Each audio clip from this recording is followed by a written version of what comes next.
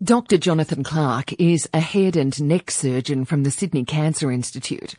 I was surprised to learn that the leading cause of throat cancer in men in Australia is not actually tobacco or alcohol, but a virus, HPV, the human papilloma virus.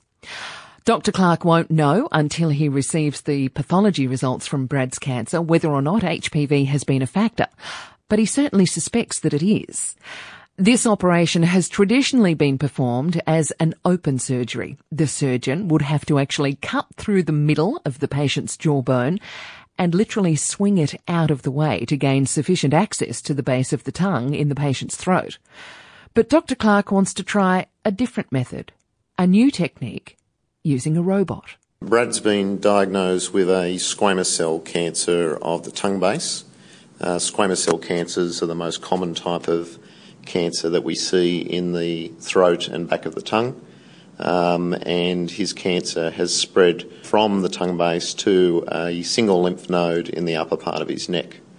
The majority of these cancers in 2012 are viral cancers caused by the human papilloma virus, and we think in Brad's case that this is one of those types of cancers.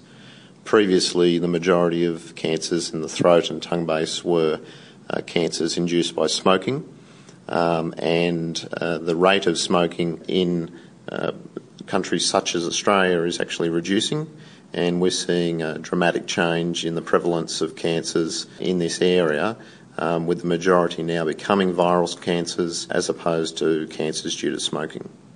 HPV, Dr. Clark, is the same virus that girls are now being vaccinated for with the cervical cancer vaccine, is that right? Yeah, it's the same virus, and in fact it's the same type of that virus, the type 16, which causes cancers both in the cervix and cancers in the throat, in particular the tonsil region. We don't exactly know why this type of cancer is increasing. There are a lot of reasons that have been speculated, and it's very important to be aware of this change because the prognosis from viral cancers in the throat is much better than cancers due to smoking. How common is throat cancer? How many people would you be looking after each year? The throat cancer is one of the most common types of cancers in the head and neck region, but having said that, head and neck cancers as a group are relatively uncommon in Australia if we compared it to breast cancer or colorectal cancer. In other areas of the world, such as India, cancers of the mouth and in particular the cheek and tongue are very common, in fact one of the most common types of cancers. But in Australia this is a relatively uncommon cancer. So in those other parts of the world, would that be due to smoking or other lifestyle factors as opposed to what you're saying in Australia is the rise of the HPV? Certainly in areas such as India and Southeast Asia, the majority of these cancers are either due to smoking or chewing special preparations such as betel nut. How common is HPV? How many people would carry it? Most people are exposed to HPV. However, the majority of people, of course, don't develop cancers.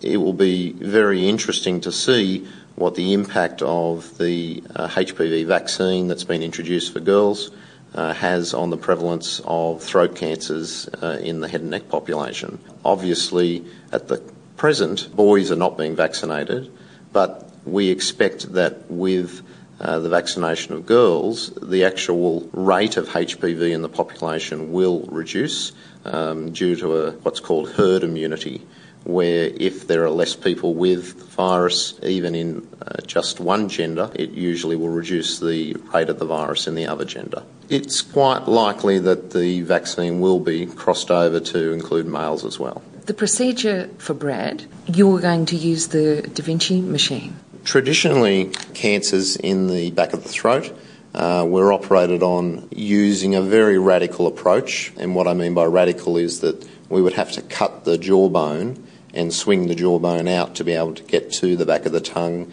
adequately to remove the cancer. Because of that, there's been a shift in treatment away from surgery to using radiotherapy in combination with chemotherapy for cancers of the tongue base in particular. More recently, with the introduction of robotic surgery, which has become very popular for prostate cancer, we're able to access the back of the tongue without making any cuts on the lip or the face and get excellent visualisation of the area and be able to remove tumours that we were not previously able to do well without doing a radical operation. So the advantage here of using the robot is to be able to do things in what we would call a minimally invasive approach. And in his particular case, what the advantage of surgery would be over chemo-radiation is it may be possible that he's able to avoid radiotherapy altogether, but more importantly, we'll get additional pathological information which helps us to risk-stratify his cancer. And what I mean by that is to determine whether his cancer has a high chance of recurrence or a medium risk of recurrence or a low risk of recurrence. In those patients who we feel has a low risk of recurrence, then we would aim to use the least aggressive form of treatment with the least amount of side effects and toxicity. So in general, if you can treat someone with one method of treatment, whether it be surgery, radiotherapy or chemotherapy, without combining the two or the three together, then we would expect the side effects of the treatment to be less. However, there are certainly people who need to have more aggressive treatment and combination treatment. Our data at the moment suggests that the chances of cure if you combine radiotherapy with chemotherapy are equivalent to the combination of surgery and radiotherapy. In using the robot to get that pathological information, we can also potentially put Brad into a high-risk group. Hopefully that's not the case, but if it was, we would then be able to offer him triple-modality therapy. That would be surgery followed by radiotherapy and concurrent chemotherapy at the same time as the radiotherapy. So at the moment, if he was to have radiotherapy, it would be a fairly cookie-cutter approach to that he would, as a standard treatment, receive radiotherapy combined with chemotherapy. What we would like to do in Brad's case is to individualise his treatment and to risk-stratify the most appropriate treatment approach. So, truly personalised medicine? Well, I think there's still a long way to go to optimise that.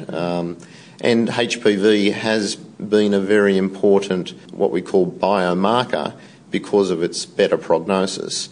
We still really haven't determined in an individual what are the biomarkers that mean that we can de-intensify their treatment.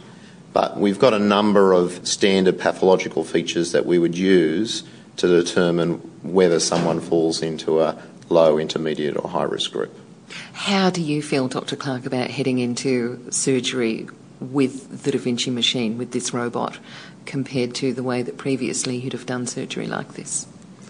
Well, we have not done very many operations this way, so there's also always a degree of trepidation when you're embarking on something that you haven't done 100 times. But in the cases that we've done so far, we've found that the robot gives you excellent visualisation of the area, much better than using traditional approaches.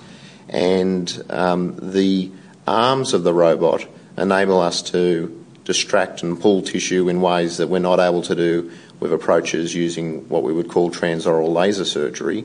So that combination of the better visualisation and being able to move the arms in free space that we are not able to do previously means that we've got a greater degree of confidence in tackling these sorts of tumours. I know it's impossible to say until you actually get into Brad's throat and have a look, but what are you expecting with this surgery? So there's two components to the operation. The first part is the removal of the tumour from the back of the tongue. And what we're expecting is that we're going to remove about 1/4 of the base of the tongue area, extending onto the tonsil. And that operation we'd expect to take in the realm of about 40-45 minutes. We also need to do the second component, which is removal of the lymph glands from the left side of the neck. And we'll do that using the traditional approach, which does involve an incision in the neck, which we'd expect to heal very well. And we need to remove the lymph glands from the upper part of the neck and a bit further down. and be very careful of a whole host of important structures in that area that are important for movement of his arm and shoulder and his speech and swallowing. Have you got kids? I've got 3. Have you got Wii games and Xbox at your place? You must be a wizard. My sons beat me every single time. Even my 6-year-old can beat me on the Xbox. Okay, I won't mention that to Brad, okay? That's right. Yeah, I wouldn't mention that one.